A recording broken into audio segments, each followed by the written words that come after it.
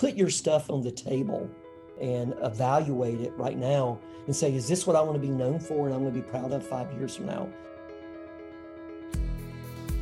Welcome back to the interview podcast of the Why Millbank Podcast Network from Millbank, South Dakota. I'm Craig Weinberg.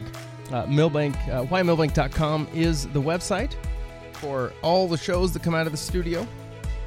Today is a very special show. I know I say that a lot, but this one is especially exciting for me because I think it was in 2014 or 15, I can't exactly nail down the date, that I attended Oda Bismarck, an event that Hugh Weber began, more than a decade ago, I believe. I want to say 2007 was his first one he did. And the concept of it was Oda is the last three letters of North Dakota, South Dakota, Minnesota. And the theory is that within those three states, we have some distance restrictions just because of the rural nature of the states. But there is a ton of creativity within the people and the community in those three states. And so he wanted to bring that together and create a community around the creatives. And that's just a broad word, but around the creatives in the Oda region, he called it. Well, at that Bismarck event, I was sitting there with a group of high school kids from Millbank that we had taken up. And one of the speakers was an eccentric man with white hair, wearing phenomenal clothing, a vest, really trendy looking, but not weird, like looking like cool. Like I want to get to know that guy. And it was Geno Church from, are you in South Carolina or North Carolina? South Carolina. And as I sat through your presentation, it blew me away your perspective on community and on people and on life. So first of all, thank you so much for taking the time. This has been a crazy scheduling issue trying to get this in, but welcome to the show. Thanks, Craig. It's an honor to be here. Thank you. A couple of years ago, you were diagnosed with diabetes. Yes? Yeah. Yes. What did that do to your life, your career, your mental state? Because that's a big radical change in your life. Yeah, I think I think as we get older and we come to learn that there's going to be things that happen that we're not prepared for, and it's how we rise up against those challenges. And I'm not saying that they happen for a reason, but sometimes it appears they do. Mm-hmm. I think for myself, I was in a place of coasting with my work. I think I was very content with what we were doing. We were very successful. It Brains on Fire with the work that we were doing, especially the community work. I don't think I was really challenging myself to come up with new perspectives and also putting the work that I was doing on the table and evaluating it at a personal level and a professional level. Well, in about a 3 to 4 month period of time, I knew something was wrong. To be honest, I was in just total denial. I'm a big biker, spinner, and I was losing weight, and I thought it was me getting in shape. Oddly enough, I spoke at Disney in early part of February of 2016 at a medical convention. It was actually called the Wellness Underground. And it was people there from doctors to therapists to counselors, nutritionists that are trying to redefine wellness as a whole body thing, and just going to the doctor for a preventive measure. You do this. And it was there that one of my happiest places. I am a Disney nut. I grew up, my parents took me there as a young boy. The first year it opened, I saw those photos for the first time. My mother pulled them out. My dad recently passed of COVID, and we were going through photos, and she pulled these photos out.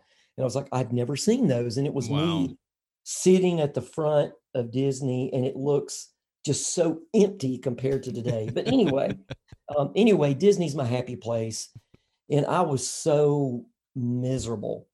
I felt I couldn't tell what was wrong. It was classic diabetes symptoms, going to the bathroom a lot, constantly hungry, constantly thirsty, um, foggy, brain fog. So you drink caffeine, trying to wake yourself up, just nuts. Well, we were doing a scavenger hunt at Disney Studios, and I sat down with a guy there that was a therapist, is a doctor, but he does a lot of therapy and wellness. And I don't think he meant to, but he said, what's going on? And I was sitting down. And I said, man, I am just so exhausted. I'm thirsty. And I was just drinking a big bottle of smart water. Mm. And he said, why don't you just tell me what was going on and what's going on? And then he said, I noticed earlier your right leg is like swollen. It's like double the size of your left leg. I had shorts on. And I was like, shit, are you kidding me? Wow. And I looked down and he said, yeah, he said, I think, he said, he like held my arm for a minute and he checked my pulse. He said, you're fine. He said, but I want you to go to the doctor. And he said, when are you going home? And I said, actually leave tomorrow evening. And I get home and he said, why don't you call your doctor and I'll call you Monday. I want to just check on you and see how you were. I literally, we got to our room after that day in the park, left a message with my doctor, who's a friend of mine. He immediately called me back and said, when you get back in, let me see you. I saw them at 7 p.m. and I blew the meter that they check, the prick test for your blood. Mm-hmm. My blood sugar was so high, it was well over 500. Wow. I was in a critical situation with my kidneys. And but anyway, to your question, it was a wake up call, Yeah. and it made me reflect on, was I really doing anything of value? And that when you go through a moment like that and you wonder you're going to get your life back under control, is this it? Mm-hmm. What are you doing? What are you doing that's the mark you want to leave left behind? Is it just that you earned a living and blah blah blah and that's it? Or is there something else out there? And I've always felt like, for me, um, I'm not trying to put myself up on a pedestal, but I felt like my goal and my opportunity is not just to build community for brands that are transactional, but to build community initiatives that are transformative for the good of the people that they serve. And I had a trip planned as a pro bono project to Australia to work with the Australian Childhood Foundation. They had read my first book after I spoke in Sydney in about 2012 or 2013, and they wanted me to come down and help them find out what was going on with their culture. They couldn't pay Brains on Fire, so they gave me a trip and I took it. Well, I wanted to not go. I was petrified. I literally had only been diagnosed a diabetic for a month. So I know the listeners can't see this, but my bookshelf is full of pirate books that date back to my childhood, when I pulled Treasure Island off the bookshelf at my grandparents. Mm. And I'm an avid armchair amateur pirate researcher, which is, I know sounds weird. And I've always had this weird thing about what we can learn from pirates about democracy, division of labor, division of plunder, and that it didn't matter your color, where you came from, your sexual persuasion, even your sex, you were treated equal. Hmm. And And everyone you on had a the, job responsibility to do. yes, everyone on the ship had a job to do. Mm-hmm. When they went into war, everyone went to war. Didn't matter if you were a cook, you went to war. And so I went into that trip and I decided to test some new mechanics I was working on for Insight. And I also started writing down an outline for a possible book called Pirates for Good.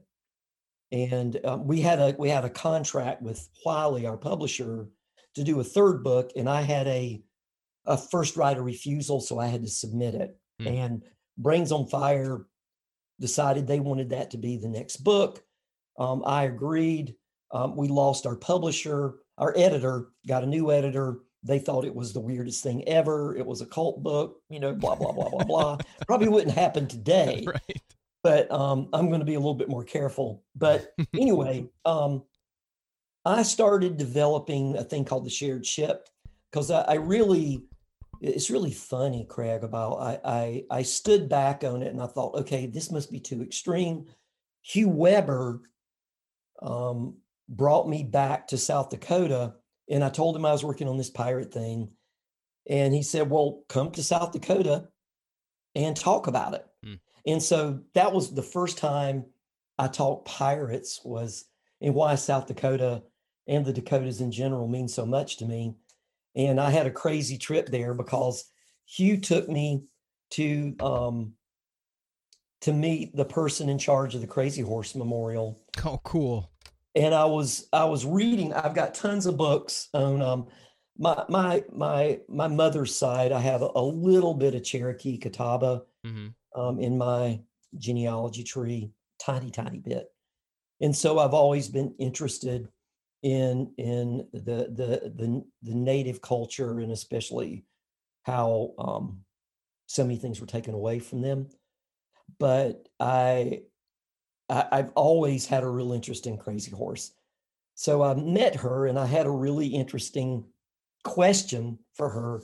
At first I said, I'm trying to research for this pirate book. So is Crazy Horse a pirate? And she laughed and said, well, I don't know if I can answer that, but I can tell you why he's special.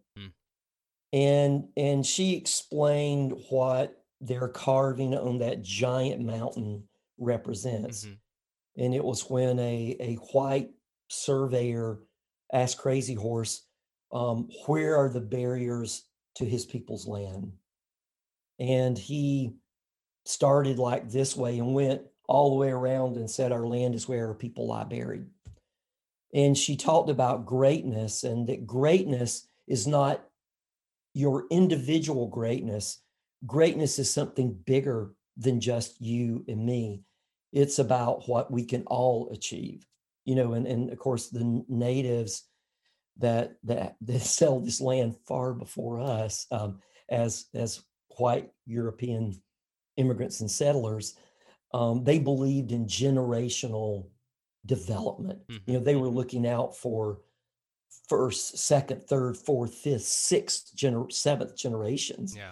And especially the Iroquois. And so I weirdly started mixing some of these lessons with pirates to create the ship, which I started to develop. I started to do side workshops, primarily free, not for profit, until the opportunity came when Brains on Fire had new leadership. I knew that there would be changes. And if I really wanted to stick to building community and digging into culture, I had to jump. And so that's what I did. And so I jumped on a pirate ship, not knowing that the pandemic was right around the corner. Right.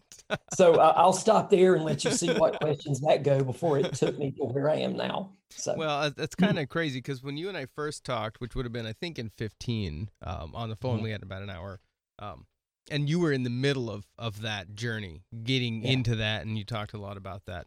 That you had been really exploring that community culture within a pirate ship. One of the things that I want to go back to just a little bit is because you're no longer with Brains on Fire. Yes. Nope, okay. So when you were when I first saw you, you talked about how you guys were rethinking how brands interact with their customer. Yeah. Can you talk a little bit about the difference between just saying, here's our product, you need to buy it, and how you guys turned that around into more of a community piece, and then digging into that, why is community such an important part of the transaction in a business sense, but also in our social development? Well, I'm writing that down as a note so I don't go off on one of my wonderful Southern tangents, since we love to storytell. Let's see. So a, a, a, a class. Well, I guess the one example, I guess if you Google my name and work and Brains on Fire's work, probably the most talked about case study that we had is Fiskars. They make the orange handled scissors Okay. that you might have seen Mm-hmm. around. And if you remember your childhood, the first scissor you probably held was a Fiskar scissor. Yeah. They're made in Finland, and they make absolutely great tools. And they approached us. Well, let me take a step back.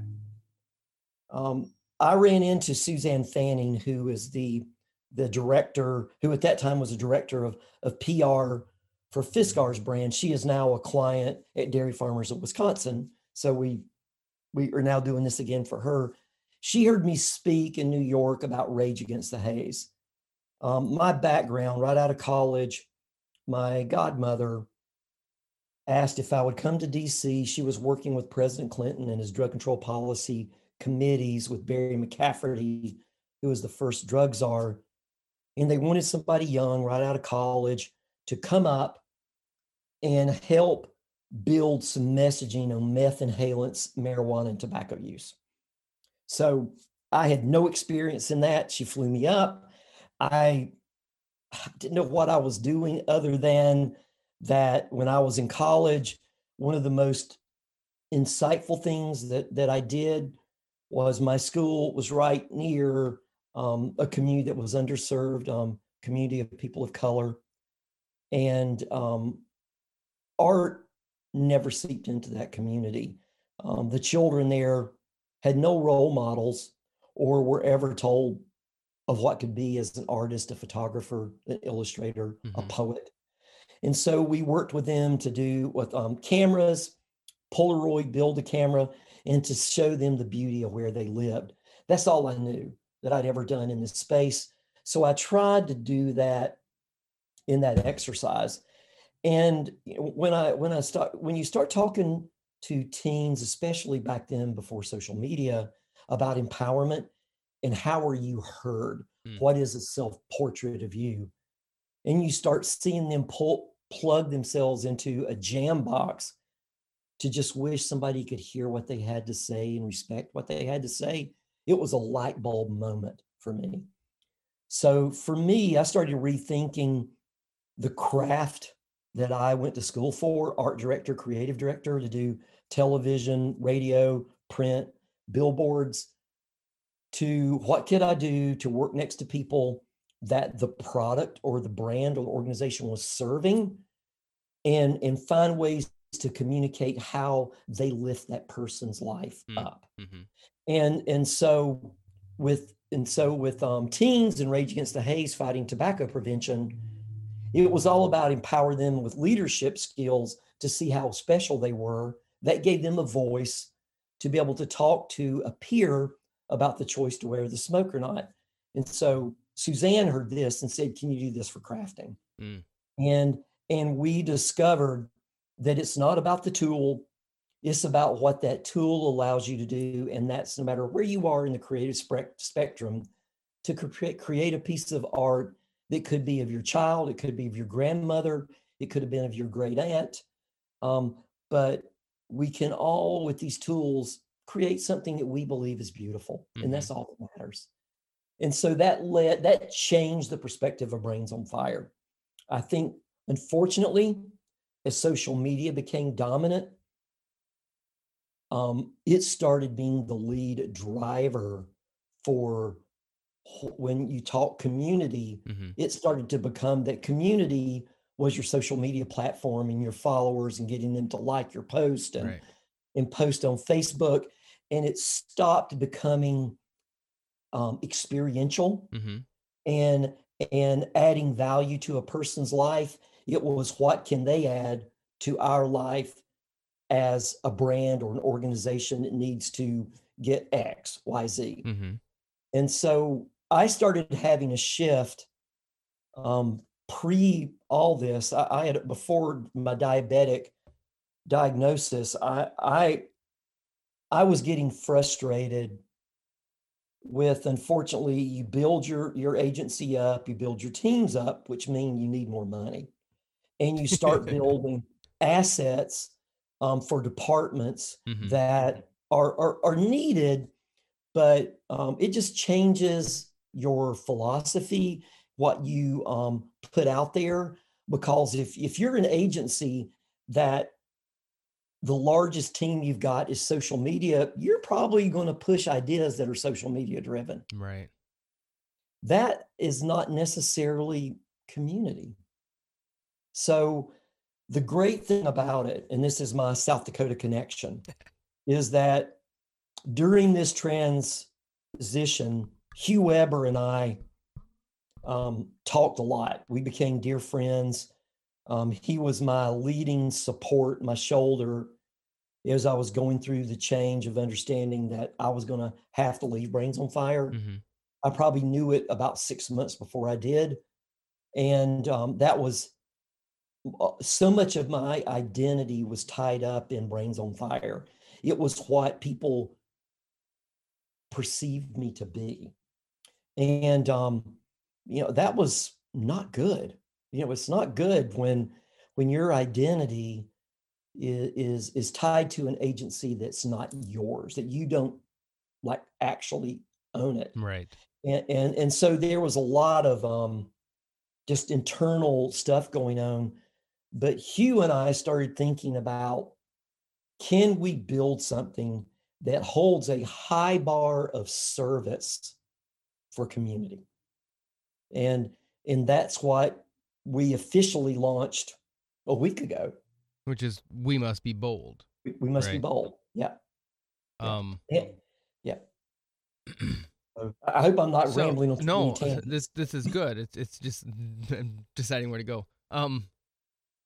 That's one of the things that intrigues me about Hugh is his ambition, Yeah. and his willingness to think humongous. Yes. And I mean, he's been able to make that work also, which so there's some success rate there, which is pretty impressive. But there's also, and he would be the first to tell you, there's also times when he wants to just throw in the towel, and I mean, like we all do when we're thinking big. But when I saw the rollout of that just recently, the concept of designing community. Can you break that down just a little bit? What does that mean? So we've had a lot of conversations about this. The biggest thing about it, the great thing about it is that we spent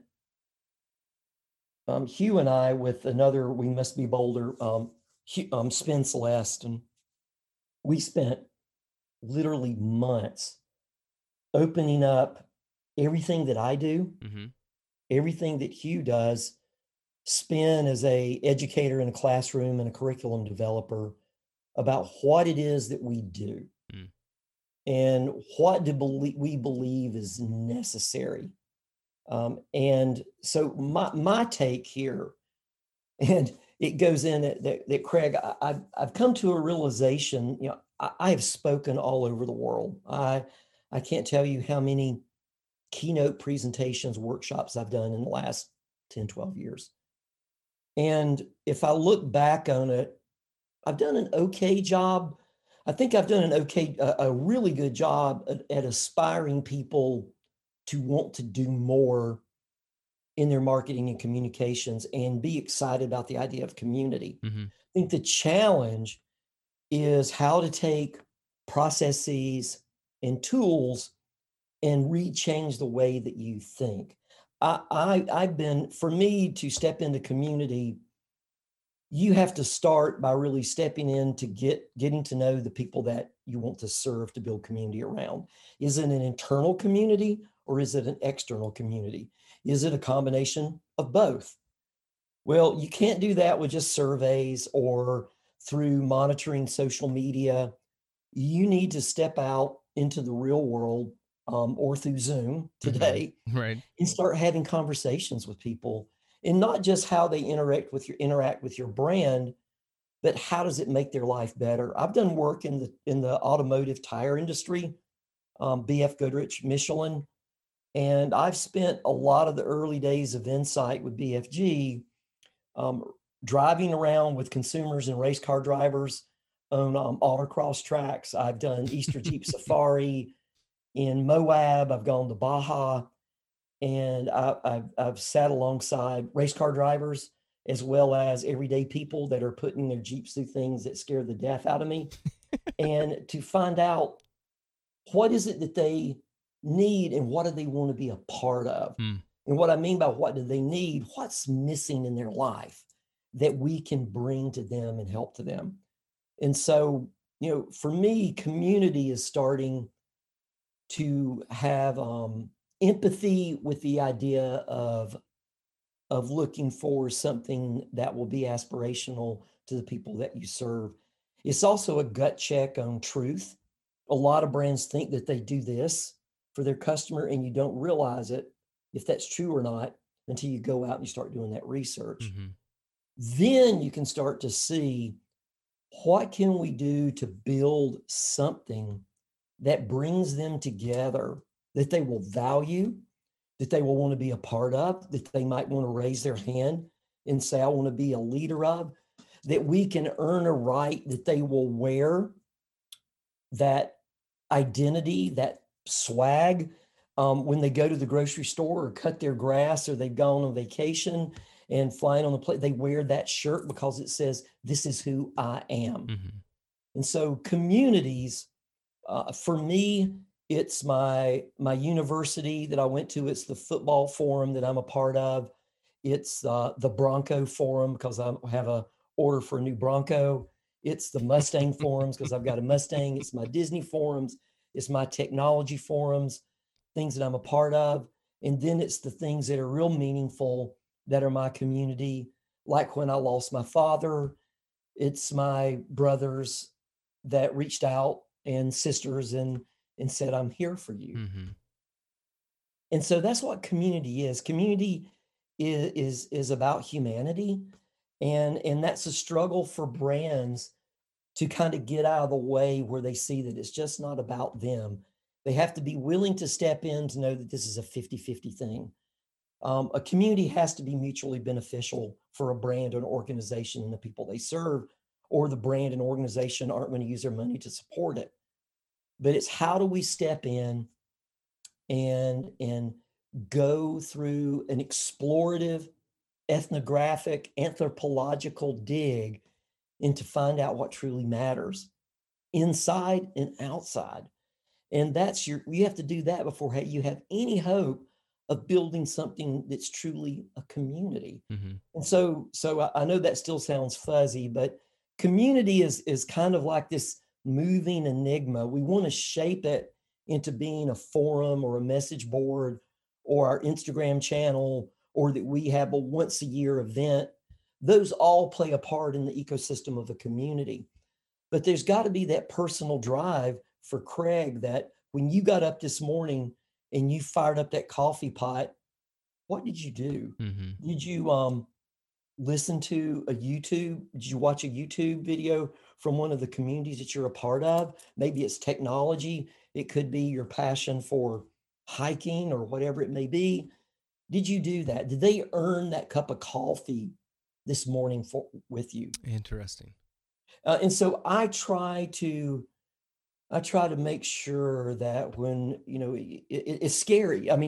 We went. That's the beauty about what we're doing right now with We Must Be Bold, is that we have thrown Hugh's 20 years of experience, my 20 years of experience, spin as a 10 plus year educator curriculum, and just he's listening. He's like our Yogi Yoda.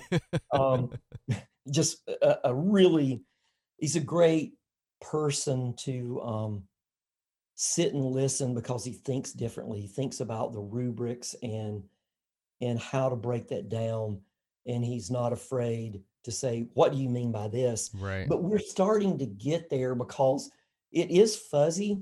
And the scary thing about it is there's a lot of brands out there that want it because they see a case study and they Hmm. say, gosh, we need that. We need to build a community. We need 12 ambassadors to do XYZ for us. And that's great. But getting to the point of building that, we're probably going to find out things that might add on to that possibility or detract and say we need to start out a lot slower. Hmm. So, that's I wish I had a clean cut, definition. We've got a pretty good one. We've Hmm. got a pretty good point of view on the We Must Be Bold website. Hmm. And so I think we're starting to really articulate that well and in our way. And I think what that is I think the other thing about it is that I believe that to build a community today takes very courageous leaders. And I will say the reason it is important today is with the pandemic and the isolation that we felt with the social injustices, um, relevance for brands and organizations has been turned upside down. Mm. In those brands and organizations that already had authentic channels that created some sense of a relationship are way ahead of the ones that are having to do that just out of the cold and start up because we're now having well, why should I trust you? Are you just doing that now because you're on the verge of going out of Hmm. business? It's so you asked about the importance. It is critical today. I know we might all be having Zoom fatigue, but I can still tell you with the clients that are still doing Zooms, not every day, but experiential Zooms, people want to participate and be there, and they're Hmm. thankful for that opportunity to feel some form of connectedness with other people. I kind of want to dig into the new social construct we're creating in America right now, and maybe around the world. But first, thinking back to a corporate entity that I believe at least used to have the idea that it's not about our product, it's about what you do with it and how it informs your life, and that's Apple. Um, Yeah, but now I assume it's similar. But I know when Steve Jobs was there, it was not about um, you need to buy a Mac computer. It was about, do you want your life to be better? yeah, It's gonna be better if you have a Mac computer. But it's not because the Mac computer necessarily. It's because we know how to make everything perfect for you. You don't have to think about it. That seems early on as were they one of the first that really nailed that community concept? I mean, it turned into snobbery, and it still is at some level. sure. Well, no, well, right before COVID, the pandemic and the lockdown, I I it's funny you bring that up. I put a new intro into the 2 keynotes that I did right before all that happened, and I did it to kind of tie in my whole Pirates for Good thing, Mm-hmm. and I don't know how much know this, but, Steve Jobs kinda created a war inside of Apple when they were working on the Macintosh. Oh yeah. I was in college, Mm-hmm. and I I it it I remember this vividly that was going through a magazine. It might have been Rolling Stone, but anyway, there was an ad for the Macintosh, and I was like a first year art student. Everything was by hand, and I was like, "Wow!" And my professor said, "Yeah, I think we're years away, but eventually we're not going to be using Amberlith and Rubylith and using X-Acto knife and cutting our own type. They're saying we're going to be able to do that all on a computer screen." The screen was like this big. Right. Well, Steve Jobs wanted to awaken that sense of change inside of the organization. So he took the Mac team, put them in another building. A woman there sewed a pirate flag, Really? the Apple logo on it, Yeah. and they flew it over the building. And their initial spirit to to create the Macintosh, which was a true revolution. That I mean, think about what would we be today without it? Right. Without the mouse, without I mean, anything Yeah. I mean, IBM choked on that one. yeah. So to your point though, they their ethos, their archetype is the pirate, the rebel, the maverick. We now have an inherent archetypal story about Apple that if we are creative or think we're creative, that is the product that we use. Mm-hmm. And so they whether he did it consciously or subconsciously, that when they did that first commercial, that first Super Bowl, that what's his name who did Hodgman? who did Aliens, the Oh. producer. When he directed it, Yeah. The Bruckheimer? Who was that? oh heck, Alien. Why does the name completely skip me? Alien Prometheus producer. It's oh heck. Ridley Scott. Oh, yeah. Ridley Scott Mhm. did that commercial. I saw it and it was like, what the H? Well, I can tell you, I played that video in November of 2019 at an event in Cincinnati. The majority of that audience was under 40. More than half had never seen it. Mm. Never seen it.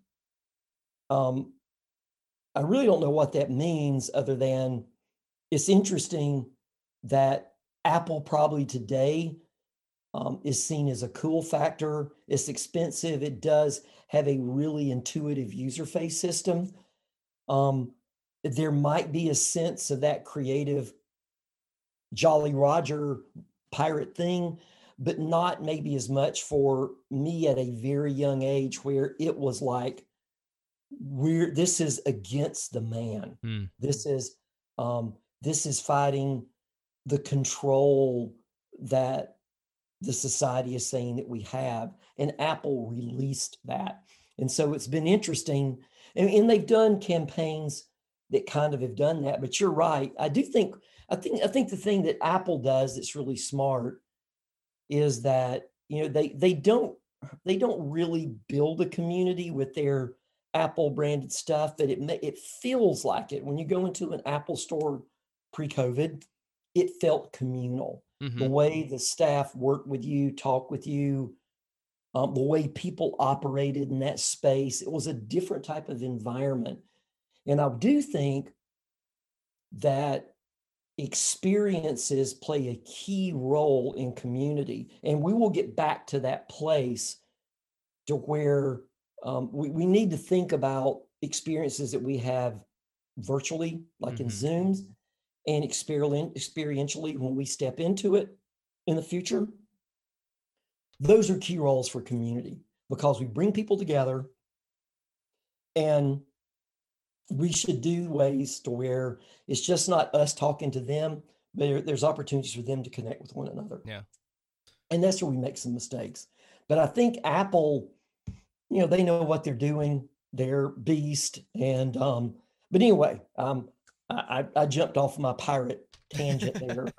But I think that's it'd be really interesting to do a study on that, because I think you would find some that think like I think, and others that think of it directly as a creative tool. Mm-hmm. Well, because one of the latest, I think it was a Mac computer commercial, but it's very likely it was just a straight up Apple commercial.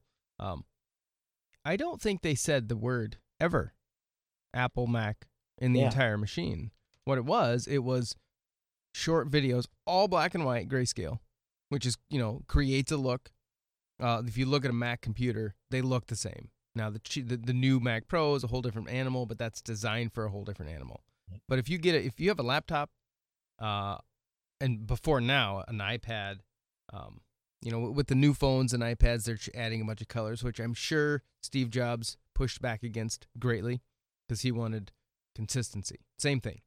And it worked because it did create, you saw that Apple logo on the back of that Mac, and you assumed, or at least I did, that, and this could be wrong, but that they were a little more affluent and they were creative, because you didn't do anything non-creative on a Mac. If you wanted to do boring things like spreadsheets and numbers, you did that on a PC because you were Yeah. boring. I mean, the whole Mac versus PC campaign just was that, with Hodgman there as the PC. He's brilliant, but it showed that. But the latest commercial, it ended with the Mac logo, the Apple logo. Yeah. And it was a whole bunch of things. Maybe in the entire shot, you only saw a brief glimpse of their logo on the machine being used. But it's programming, if we're honest about it. Well, But it works. To your point, Seth Godin talks about it in This Is Marketing. He talks about semiotics Mm-hmm. and the power and the power and strength of a symbol. Mm. And I that goes back to the Jolly Roger. I also talk about branding. There's very few symbols that can stay culturally relevant for a long time. Nike's The one of them, isn't it? Yeah, the cross, Mm-hmm. the Jolly Roger flag was created in the early 1700s, and it's still, I mean, the Tampa Bay Buccaneers in the Super Bowl next week are flying a Jolly yeah. Roger. They have a pirate ship in the end zone. Apple's logo as a modern day brand is probably worldwide. I don't know that there's another identity more recognizable to where all they've got to show is that Yeah. icon. And you get it even more so than, say, Target. You used to, I mean, probably Coca-Cola is probably, there's research out there that says is how a product is framed in the environment. Mm-hmm. And that also creates that product is the most talked about. That's why Coca-Cola typically is the number one most word of mouth talked about brand, because it's the most seen in an environment. Well, people ask for a Coke, and they don't mean that, especially in the South. Yeah. They don't mean that brand. Yeah. It's like you ask for a Kleenex or a Band-Aid. Yeah. I'm not. That's it. That's it. So then the other application, my other thing is community based on word of mouth principles, word of mouth strategies. Mm-hmm. That's the other thing that Hugh and I have talked a lot about. And kind of, I guess if I have an expertise, it is in being a geek about word of mouth marketing. And I kind of use the three main drivers of word of mouth to kind of build the grid and the foundation for community executions. Can you give us the Cliff Notes version of what you guys did for Greenville? Oh, for that Greenville? Mm-hmm. Or should I have said Greenville? No, yeah. That so the Greenville campaign was really the same type of thing. Is that we went out and we talked to people about what was unique about Greenville, and mm-hmm. we started to go into some of the parks downtown. We talked to stakeholders. We talked to folks that were tourists. And we started at that time looking at through Flickr, because Instagram was just getting started. Images, what were people taking a picture of? And Greg Cordell, who is he's one of the owners at Brains on Fire. He's still there. He's a dear friend of mine. He and I were sitting in the room, and our intern put up all these images. And we're natives to Greenville, and we were like, "Where is that? No, where is that?" And then and so we there's like 36 Greenvilles in America, and so it hit us that we're that Greenville. Mm. And we found that Greenville doesn't have that one thing. We don't have the Eiffel Tower or Six Flags or a one giant Mecca tourist destination. We have a lot of little things that people find remarkable. Mm-hmm. And so we also twisted it. And so instead of bringing outsiders in to talk about how great Greenville was, we started out by taking insiders, Greenvillians, talking about what is the special thing they loved about Greenville. And we used the Super Bowl thing, kind of like Apple did. We ran the commercial during the Super Bowl, and it created this fire of pride inside of Greenvillians that there was a commercial about our town. About our town. Well, it was a local buy, but it ignited this pride for Greenville. I mean, people literally moved to Greenville due to that Greenville campaign. Mm. It is now a staple for what Visit Greenville SC does. It's probably one of the most successful things that Brains on Fire ever did, and it was a an honor for me to be in on the Yeah. insight part of that project. How important is the town square per se in community? Like, is it a geographical? Is there a Hmm. big geographical component to that? Uh, that's a great question. I think they're kind of so our client for We Must Be Bold.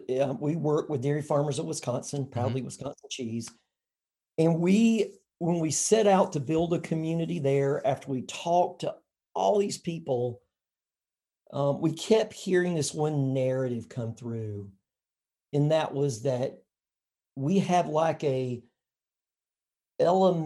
almost like an elementary relationship with cheese. It's one of the first things as a child we can hold and feed ourselves. Hmm.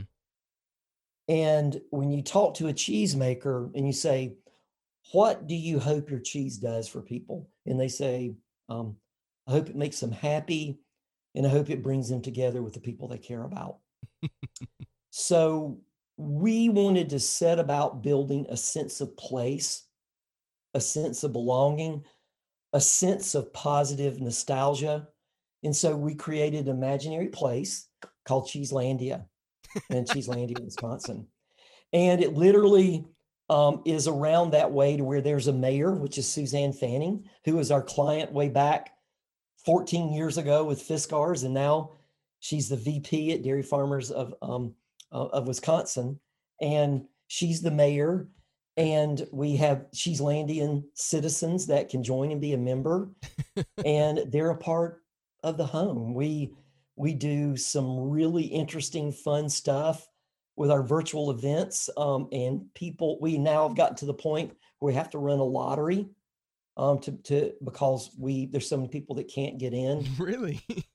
Yeah, and so, but you're absolutely right. Communities are there's never a cookie cutter approach, Hmm. but I think if you have an opportunity to create a sense of place, that town square that is where we can all live around it, Hmm. and we can all come out and meet in the lawn. Yeah. We can maybe go into the same yoga studio, the same coffee shop, the same place to get a dessert, or that lunch spot that I know I'm going to see you every Wednesday. That builds trust, um, a sense of care for one another. And I think far too few communities are constructed to help us with our humanity. Well, And so I it's think, almost like a the old, and I say old because it's always shows up in the old films and uh, old stories, but the concept of the courtyard, and in the courtyard you have, there's some restaurants, there's the baker in the corner, and then up above you have people living, kids are playing yo-yo and rolling a ball in the street. It's that, the day starts, you go to work, you do your stuff, and you converge on these spots. yeah. um in America, we don't really, that's not encouraged very much in our typical societal structure right now. Why not?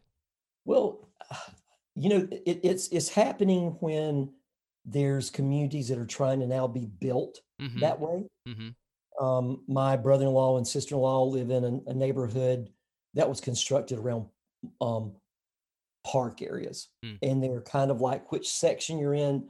There's an open park, and you see people there throwing the football with the kids in the neighborhood, or chatting as they ran in each other with walking their dogs. And then there's a big giant park in the middle that's got a creek and a gazebo. They're bringing food trucks in, and the community comes out even during COVID and orders food, and they kind of sit out on picnic blankets, socially distanced. They do music. So we're starting to do those things. But what's interesting to your point, think about our entertainment and how many of the things that we gravitate to are built on these senses of imaginary communities. Mm. Pawnee, Yeah. um, Right. Eureka, Eureka from the Uh-huh. Eureka TV show, The Simpsons, um, Family Guy. I mean, the books that are made of imaginary towns and communities. It's like we're searching for that. Mm. We're searching for it. I can tell you, I am right now. I took my parents, who were in their early 80s, in 2019. My sister and I took them down. They wanted to go to Disney. They said it was going to be their last time, and unfortunately for my father, it was. But we went down there, and I realized when I was down there that I wanted to find a way sometime soon to buy into Disney Vacation Club. Mm. And so I've been for 2 years now digging into that community of podcasters, bloggers, video bloggers about that, and I've had conversations with them and getting a lot of advice, and I think even that, of going into these almost like made up, not realistic spaces of, yeah, like going to the boardwalk, which is like vintage Atlantic City, Hmm. New Jersey, gives us a sense of something that we're craving that we're not getting in our life. I think your question's really, really important. And I think that's why community is important right Hmm. now, because I don't know that we're all very fulfilled, sadly. Yeah. So do you see that being harder to do in our current state with the pandemic response by different states and countries around the world, where people are being discouraged from physically coming together and having that person to person community? What do you see as a long term effect of that going forward, or is it just going to be a blip that we will step over and it won't be a problem? Are we going to see some long lasting setbacks? I think I think we're going to see probably through 22, 23. I doubt we're going to see these mass gatherings Mm-hmm. to where we're doing open food buffet and things like that. Mm-hmm. I think I think we're going to be able to do in-person events, but they're going to have to be, um, we're gonna have to think harder about them, and make sure the value and the experience is needed and that it's not sacrificing too much. Mm-hmm. And we're planning on those types of things. We've got some things because they have not even been presented to the client, I can't talk Yeah. about, but we're thinking that through. We're thinking, and so I think there will be ways to do that in the future, but I think we will have to think of things in hybrid contexts, Right. and so there might be things which I think might be better, Craig, that where instead of going in most of the time, you're looking at building a community experience. You want it to be as big as possible. Mm-hmm. And that's okay. It gives you that number, but it doesn't necessarily make it the best for the attendee and the guest. I think we're going to start looking at opportunities that are more niche Okay. and doing more opportunities, but they're crafted into finer, granular um, things, Mm-hmm. whatever that may. Like, say it might be that if we want to do a dinner with a chef, we did pop-ups for Wisconsin cheese that average well over 150 people that ate off the world's largest cheese board. That will never happen again. Probably. That's Never. unfortunate, but Yeah, I know. I mean, if you love cheese, how it was, I cool. mean, it was like, woo, that was my dream. But there's ways around it. Mm-hmm. There's ways to do it. There's ways to do it socially distanced. We can also do that virtually, and we have been doing it. We've been bringing chefs on. They've been preparing food. We've worked with cheesemakers to ship cheese to people all over America. If you have the will, you can do it. Yeah. And so it's I think to your point, it's that we can't give up and say this is not possible, because I think we can find a way to do it, but we have to do it wisely and bring people in to help gut check our ideas to make sure they're the right thing to do. Mm-hmm. Because now we've just got more that we've got to think through as marketers and communicators and as organizers. Um, we now have to look what's hanging above us is the health and safety and well-being of the people that we care about, and that's the people in our community. So we've got to do good by that before we do anything. Hmm. That okay, can we do that? And so you're absolutely right. I'm not going to give up on it. I think there are opportunities. I sure hope there are, because I want to challenge. We're challenging ourselves to think of how to do things in this new world as Yeah. we're all vaccinated and we start to walk around with 80 to 90% um, you know, um, you know, um, possibility of fighting it. Yeah. So, um, what is it? The idea of a pirate is romantic, but it's also horrifying when you yeah, dig into what like the result of them. sure. You have twisted that to be you say passion pirate. You're a passion pirate. Um, and pirates for good. What pieces of the pirate model? I know we talked about just the way they Yeah. work. They have their roles. Um, Build on that a little more about how Okay. we can do that for good, and not plunder and rape and pillage. So I bring that up immediately when I talk or when I've written things that um, that's that's true. Um, but if we go back a little bit earlier and you think of the 1600s and 1700s, there have always been pirates that have taken, but leading into the late 1600s, a lot of buccaneers, corsairs, pirates were basically hired guns by countries to fight proxy wars for them. Then when Spain and England would agree to a truce, those people's incomes and what they were used for We're gone. were gone. Yeah. At the same time, the British Royal Navy and a lot of the others were terrible at how they treated sailors. They beat them. They often didn't pay them their wages. They often were starved, even though the officers always ate, um, faced harsh punishment. And so most of the pirates that we can think of that came out of the golden age of piracy, when you Hmm. think of Pirates of the Caribbean, which is the early 1700s, that came about in a action to fight an injustice of the day. So is that Po- a Robin Hood model essentially? yeah, poverty, oppression, Hmm. slaves, that the slave ship was taken over. A lot of pirates were black, Hmm.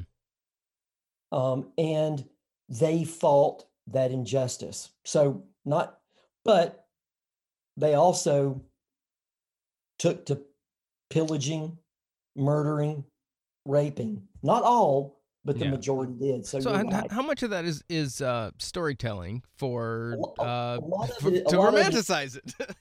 yeah, no, a lot of it is storytelling. Hmm. I'm shifting my podcast. I'm going to wrap up Pirates for Good. I mean, Shared Ship, Hmm. and I'm going to reframe it as Pirates for Good. And I'm going to dig into pirates and starting to tackle that idea of pirates for good a little bit differently. I am because I went shared ship route because it made sense. It made sense as a business. It makes sense as a process, but it's tamer. Mm. And I think that was a mistake. And so I will tell you that I'm going to have a guest on who is a researcher. He got, I believe, his master's.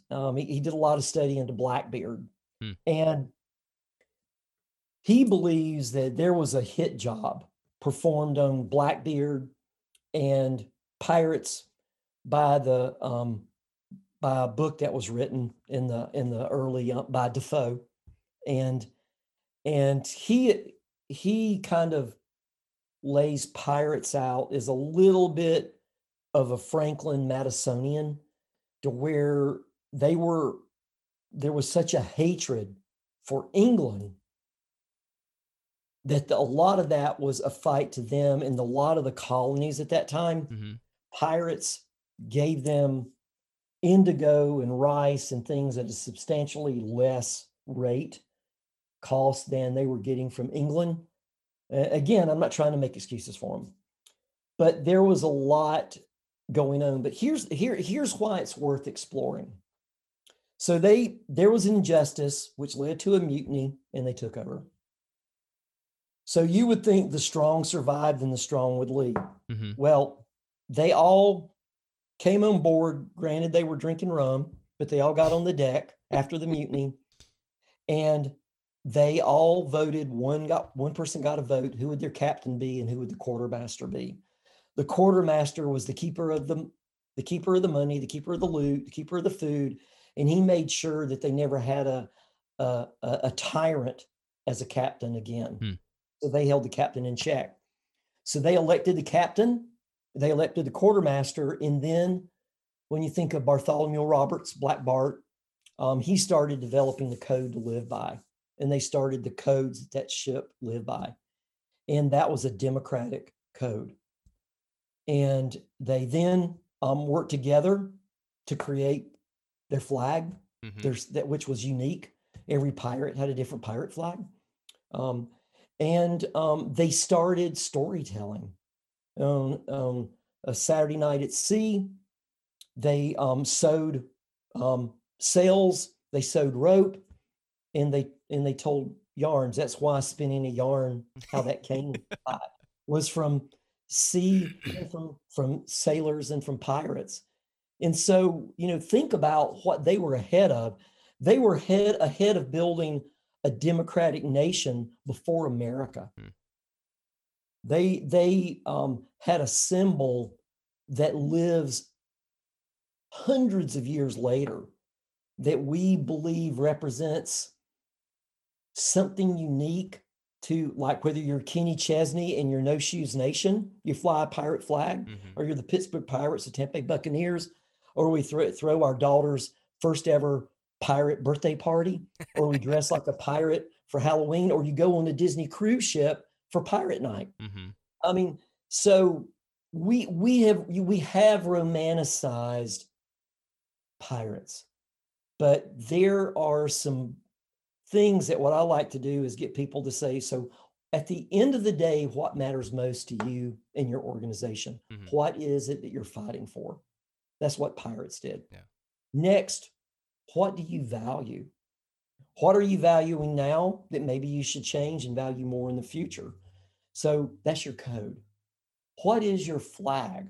Not your logo, but the flag that could unite you and your crew, the who you serve. And then not who are your crew. Let's don't go out and hire a bunch of influencers, but let's think about more. Do we know who we serve and what gets them up every morning? What keeps them up at night? And then who out there loves us? Who are hand raisers? Who are the people that just like our stuff? And so what could be things that we could do that could put jobs in place that they want to do, that they find value in? Maybe it's that they want to be a gardener, a better gardener. Maybe they want to be a better cook. Maybe I want to be able to ride on trails more. I want to be able to bike faster. I want to, Peloton is doing a great job with this, by the way, with their communities. So those are, and then finally, with the ship, the whole idea of an experience. How are you spinning your yarns? Are you just the only one on the stage, or are your customers coming up and taking the stage? So I think those are things that we can apply to our community building, and those are straight from pirates. Would it be a fair comparison to the concept of the pirate in that sense? Not the horribleness of that we hear, to the colonial militia during the American Revolution. Well, absolutely. Is that a fair comparison? Well, we did. I haven't read the book yet, but there's a book out on how in the Battle of New Orleans, they hired pirates to help fight that war, the naval war. There's a great book about it. I have not read it yet. There's also, someone sent me a book about Jewish pirates and how they fought for freedom. Yeah, this is it. It's pretty weird. It's called Jewish Pirates of the Caribbean: How a Generation of Swashbuckling Jews carved out an empire in the New World in their quest for treasure and religious freedom and revenge. Mm. And so I think the twist for Pirates for Good is revenge upon what's of a societal bad. It's fighting for social justice. Hmm. I believe you can be a pirate for good for that, and I believe you can do that in a way to where it's nonviolent. I'm not. I don't think. I think you use it to where it's nonviolent. It's the for me. It's fighting for the revenge for those of us that have diabetes, that have to scour the menu and go through apps to figure out what is low carb. It's what can we do to get more restaurants to do things that are more low carb and keto Hmm. friendly. That is changing dramatically. But what can we do? There's all these things there that I think you can be a pirate for good. I think Blake Murkowski, who founded Tom Shoes, is a pirate for good. You know, he got that idea of an amazing race in Argentina. When you think about their logo, it is a flag. Hmm. It's like the Argentinian flag. And you get And one when you buy the product. that's right. Yeah, Right. you buy a pair of shoes, they give away a pair free. Hmm. And that is the core ethos of how that brand was started and how Blake did it. So, I think Blake was a pirate for good. I think Steve Jobs was. I think they got caught up and, they build stuff and they have to build stuff that makes money. But he wanted to create and spark a revolution that empowered people to do whatever it was they wanted to do. Hmm. And I think that's a pirate for good. And so there's so many names for it. I think what helps, Craig, is that sometimes as we're all going through our stuff that we go through day to day, I just hope that wrapping things up in pirates um, might make you take notice and spend some time to work on finding more meaning, doing more good at a community level that serves more than just the bottom line Hmm. of your company. And I think if you go through some of that and put yourself through the paces, put your stuff on the table and evaluate it right now and say, is this what I want to be known for and I'm going to be proud of 5 years from now? If it's not, wipe it off and try to look at it from a different set of eyes. Yeah. Well, that's a lot to take in. Yes. I, my mind is blowing right now. So I'll have to re-listen to this just to grasp it all. So that's wonderful.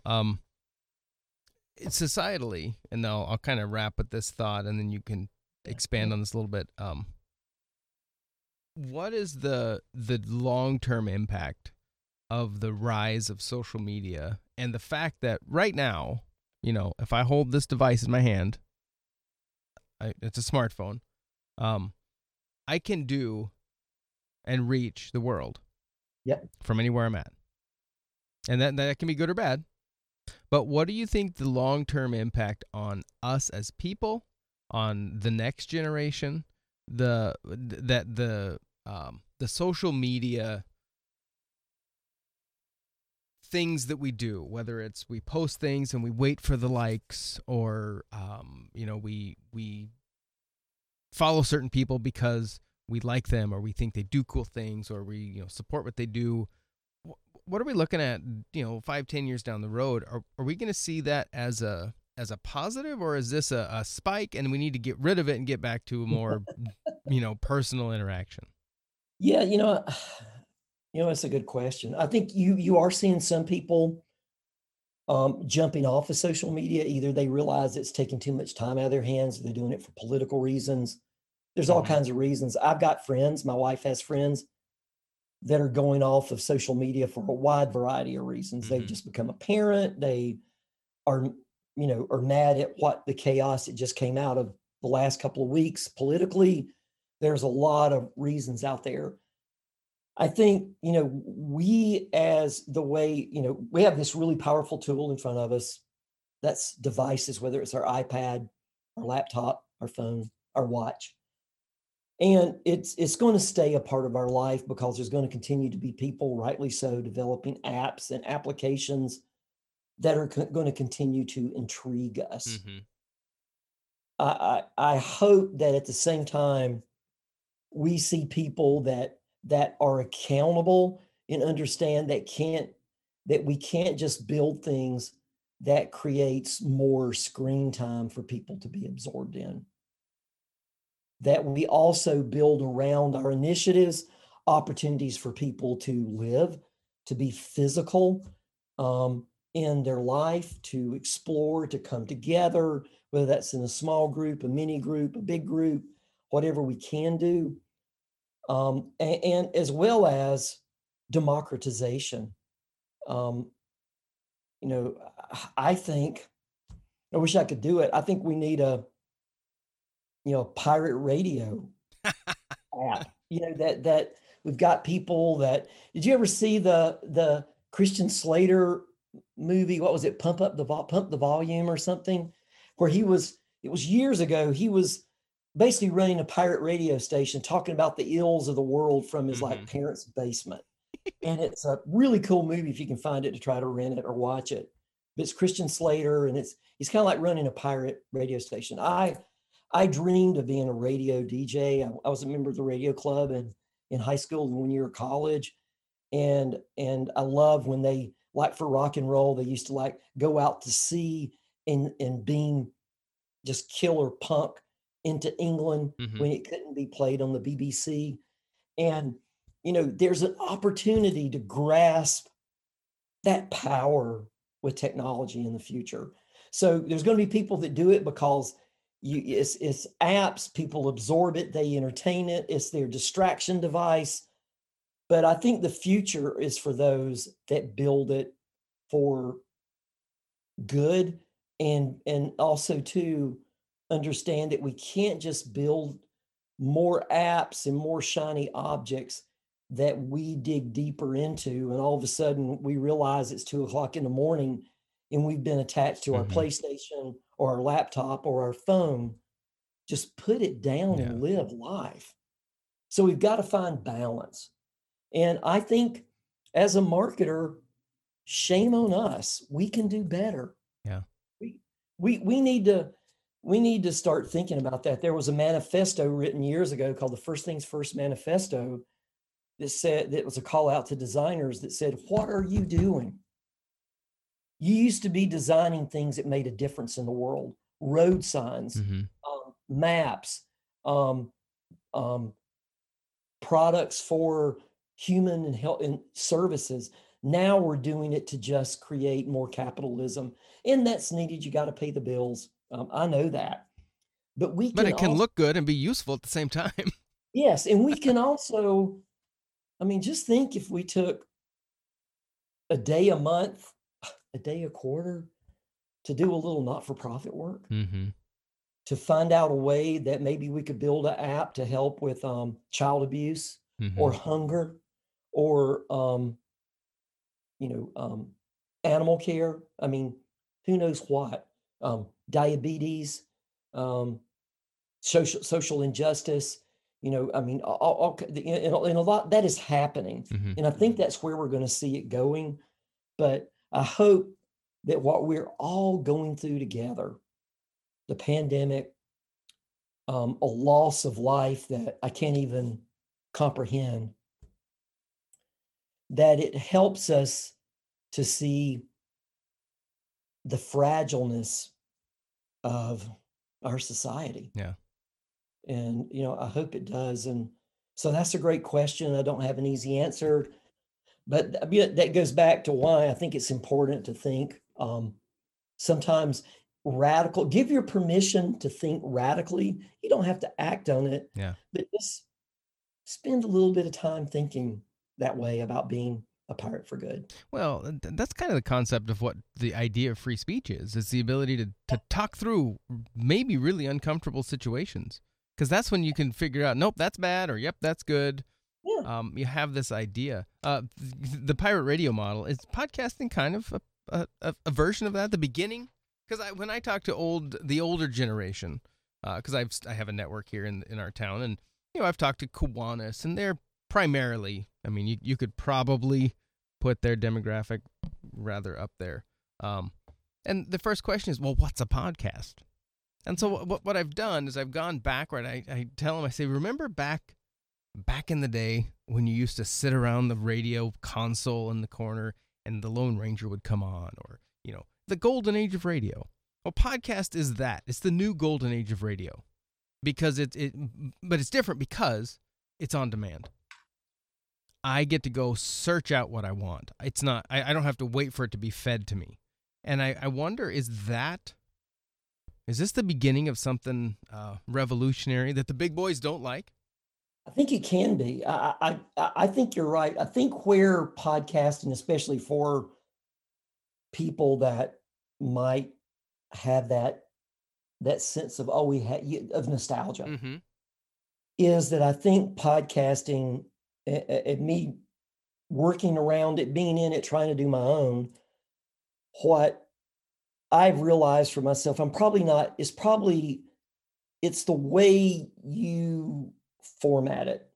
And in reality, programmed episodic content takes a little bit of the pirate out of me. Yep. For me, it would be what I think would be interesting to do. I'll just go. I mean, I don't care. They think it's a good idea, take it. I don't know if I'll ever do it. I would love to have like a day a week that is from 7 to 9 p.m. every Thursday night. I go live no matter what I'm doing. And some people do this. Mm-hmm. But I think to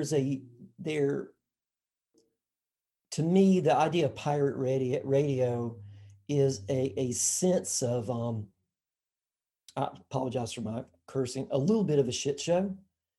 That's what makes it fun to listen to, because you don't know what's coming. It does. It's like, okay, if you want to chat, come on tonight. This is what I've got going on.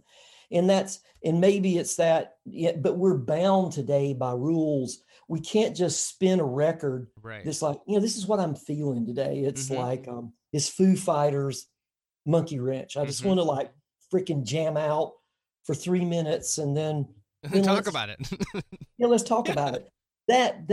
And I think we do that with podcasting, but it's a lot of it is how you frame it up mm-hmm. and how you set up the storytelling. Yeah.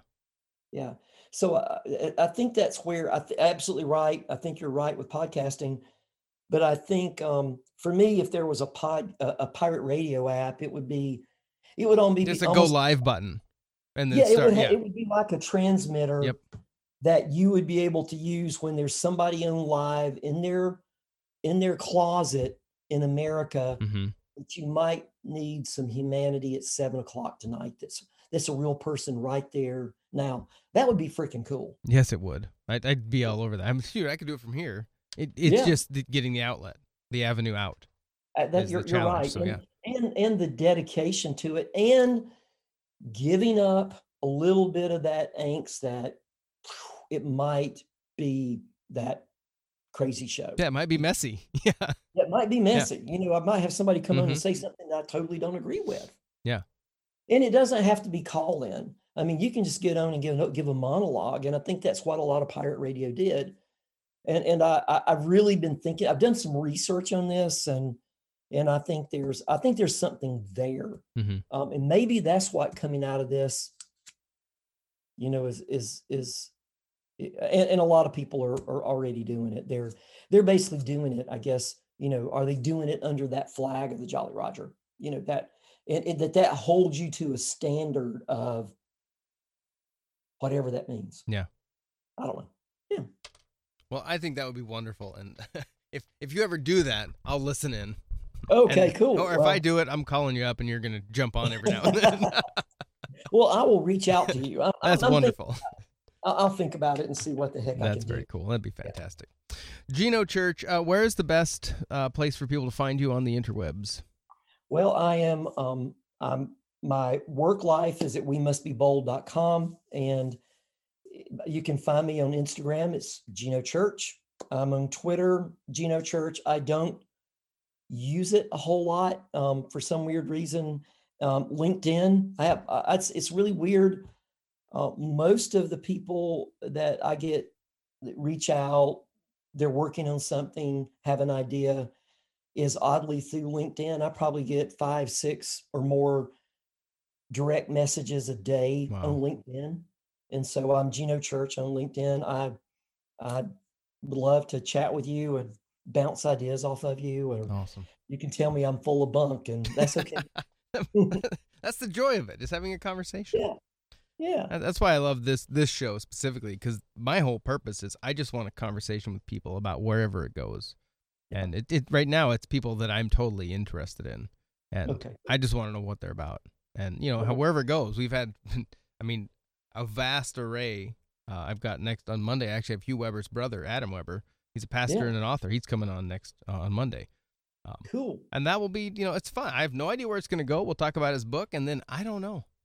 So, but I appreciate your insights. I'm fascinated by your take on life and what community means, and it's encouraging to me and very much inspirational. So, thank you so much. Well, thank you for having me on, and I will say that what you're doing by doing this and is you're wearing that moniker, that badge of being a pirate for good, a crown, a town crier, so to speak. Somebody's got to be willing to step up on the soapbox Yeah. and put a story out there that people can react to, relate to, and be inspired by. And so I think I thank goodness there's a place out there, and there's people like yourself that are providing these vessels out there for us, because Mm-hmm. it is a lonely time. And I think just hearing voices sometimes, whether you're sitting having coffee or going on a walk, it's hard for me to listen to music right now because I want to hear what people are saying. Absolutely. Yeah. Yeah, I do. So I'm less music, and I'm a huge music lover, and less music, more talk, Yeah. more Yeah. conversation. Yeah. So, And you can have a soundtrack in the background, definitely, but yeah. but it is that conversation. Awesome. We must be bold.com is the website. Instagram That's it. at Geno Church. I follow your Instagram. It's always fun to see what you're doing, and it amazes me the different things you throw up there, and it's fun. It's random. Well, It I is. could do a lot better, and I kind of took a little hiatus after I put on about my dad, and I did a Mm-hmm. little bit about We Must Be Bold, but you're just trying to figure it out, and Yeah. I'm trying to decide and that's another thing. What do I want to use it for? Is it just me with moments in my life? I kind of Mm-hmm. think it needs to be that lighthearted. I don't want to think too much about it. I don't want to like script Mm-hmm. stuff. I don't think that's what I want to do. But Yeah. anyway, thinking about it. Yeah. Excellent. Well, thank you, sir. I appreciate all of your time. You're welcome. This is the Interview Podcast on the Why Millbank Podcast Network. I'm Craig Weinberg. If you have any questions or comments, whymillbank@gmail.com is our website or email address, website whymillbank.com. If you like the show, you want to help support it, there is a donate button on there that you can throw whatever value you got out of it. And it doesn't matter what it is. Everything helps to make this show happen. Thanks a lot, Geno Church. Have a wonderful day. Stay healthy. We do send our condolences about your dad. Thank you. If we can do anything else, let us know. Thanks for listening, everyone. We'll see you next time. Have a great day and stay healthy. Check up on your friends and neighbors. And do good. Be a pirate for good. Have a great day.